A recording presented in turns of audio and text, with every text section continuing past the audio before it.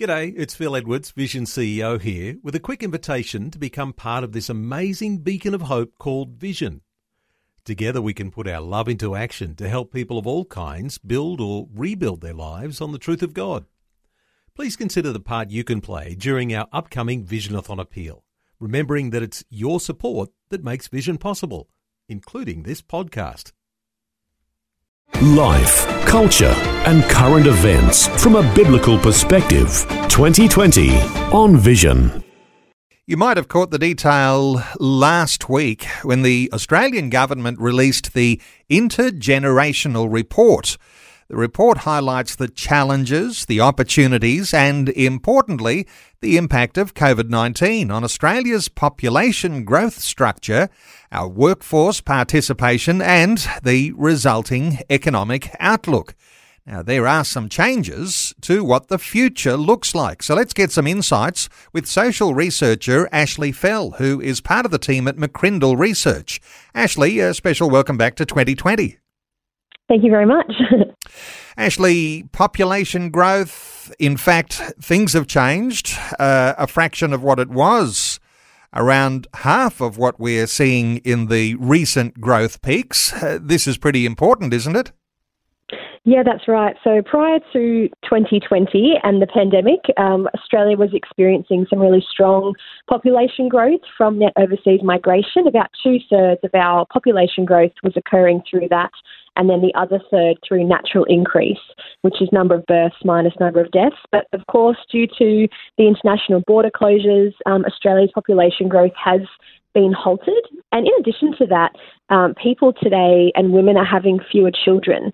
And there's a few reasons for that, but one is during times of crises, people tend to hold off having kids. And so this lack of migration plus low fertility rates has put the population growth to around half of what we were seeing in recent growth peaks. So, yeah, some pretty important impacts there for our population and therefore our economy as well. No doubt there's a bunch of people locked away in a little room looking at modelling and graphs to come up with the intergenerational report. But when we're talking about the idea of our population reaching 40 million by 2061 and realising that falls short, it has all sorts of other ramifications for the whole economy and for everyone, doesn't it? Yeah, absolutely. So originally we were predicted to reach a milestone of 40 million people by around the year 2061, and that has been revised down a little bit by a few million people. So it does have big implications for our economy, for the labour workforce, for infrastructure. I think in some cases, and if you're living in a busy part of Australia, you might go, oh, maybe we can play a bit of infrastructure catch-up with this population growth. But population growth does often, mean a growing and stimulated economy. So there are some big impacts there. And another impact is that Australia's ageing population is also set to continue. So we've got a bit of a smaller population than we had anticipated that's living longer due to medical advancements and increased life expectancy, and also the fact that women are having fewer children and we're receiving less people from net overseas migration is all going to result in a continuation of Australia's aging population and an ageing workforce as well. So we've got sort of less people of working age per retiree as time goes on. So there are some positives and some challenges that comes with sort of this decline in population growth. What's it likely to mean, from what you can glean from the intergenerational report, for workers in Australia over these coming decades? Yeah, that's right. It's going to have a pretty big impact on Australia's workforce. So as we've seen, Australian workers really drive the economy. Taxpayers, they contribute a lot to lots of infrastructure and government spending. And so we are going to rely on this part of Australia really heavily. There's 3 Ps that the intergenerational report looks at. It's population, participation, and productivity. And so what we are, I think, going to see is productivity doing the heavy lifting for economic growth. So national spend is going to be up, particularly on elements like healthcare and aged care and pensions as the population ages. But that does mean we are going to be looking to the workforce to carry some of these burdens and for the future generations. So we really do think it's quite important that action is taken now to respond to these insights and these predictions that the intergenerational report has highlighted, to, I guess, decrease that burden that younger generations are going to carry. But it's certainly going to need all of us to work a lot harder and utilise the technology so that we can increase that productivity and get Australia's economy sort of back on track in time from the hit that it's taken from COVID.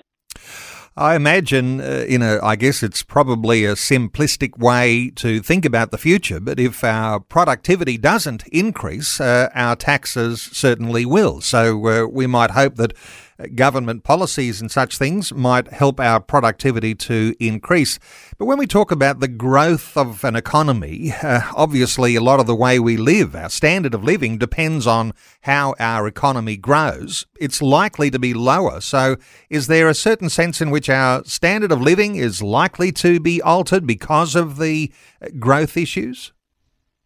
Yeah, it's a really good question, and I guess something that many of us are hoping won't happen too much in sort of the land down under, in the lucky country. We do have a fantastic standard of living here. We've got a lot to be grateful for. And so, what's going to be important is government initiatives and encouraging people to continue to contribute to the economy, continue to work hard and smarter so that we can adjust this way of living, I guess, infrastructure, spend, workforce, skills, participation, productivity, all of that is going to be important to increase the capacity of our economy, to invest in the future of this nation for the emerging generations and for all Australians, and to maintain that standard of living that many of us have become accustomed to. When we talk standards of living, we're talking about often what the government spends to keep the standard of living there. And you mentioned that the ageing population is going to be there, and there's a big bubble in the way that our growth will be there and our ageing challenges. So there's healthcare, there's aged care, there's pensions. All of that means big spending. So that's got to be part of the whole focus for the future too.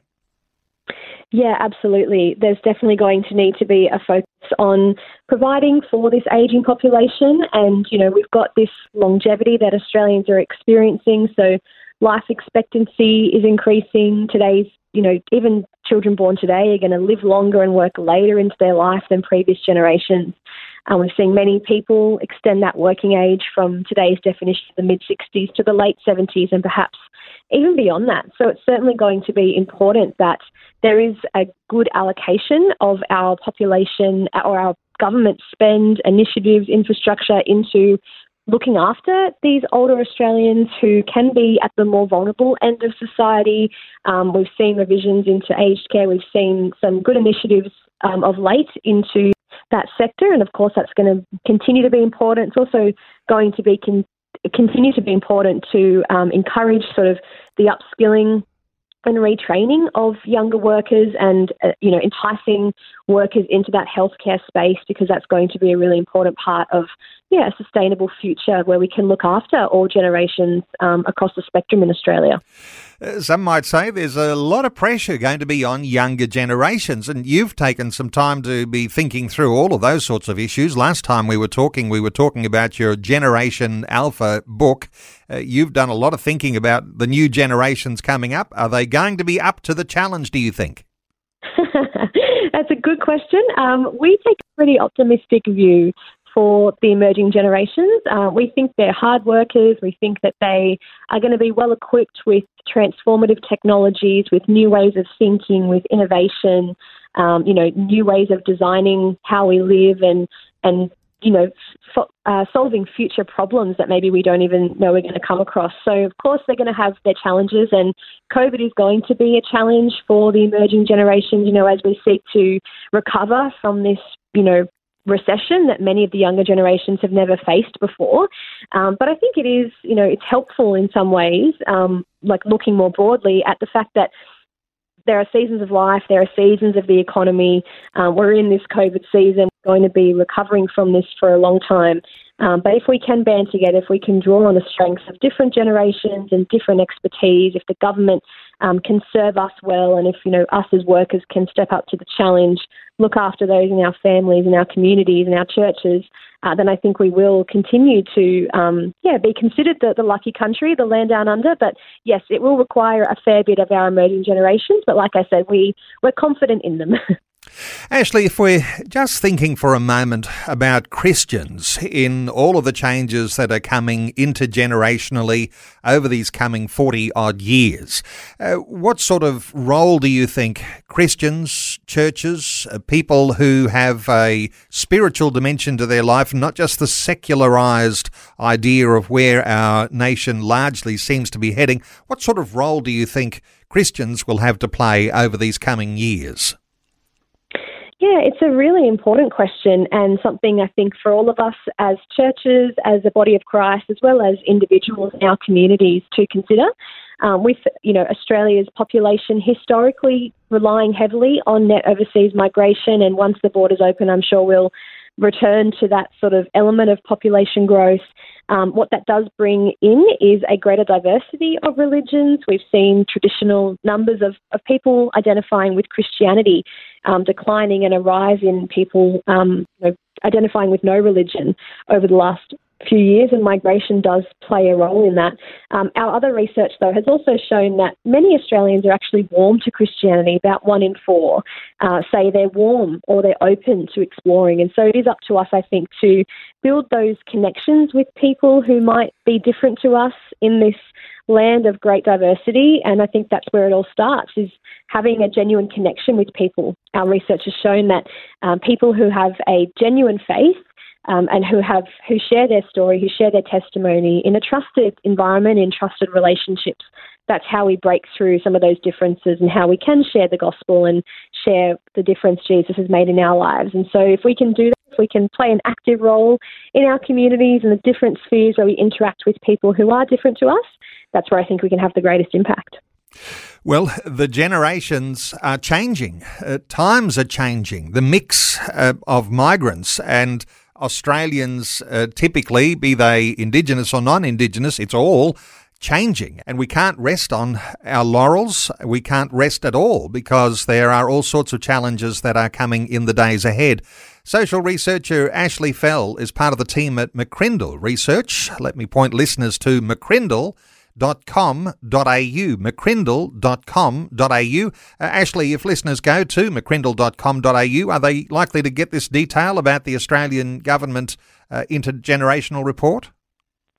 That's right. So on a section of our McCrindle website, we've got a blog, and that's where we put up a lot of our commentary and our insights. There's a blog all about the intergenerational report that people can find out, more information about what's in the report, and some of our commentary on that as well, all at our blog. Certainly valuable information. mccrindle.com.au. Ashley Fell, thanks so much for your update today on 2020. Thanks, Neil. Thanks for taking time to listen to this audio on demand from Vision Christian Media. To find out more about us, go to vision.org.au.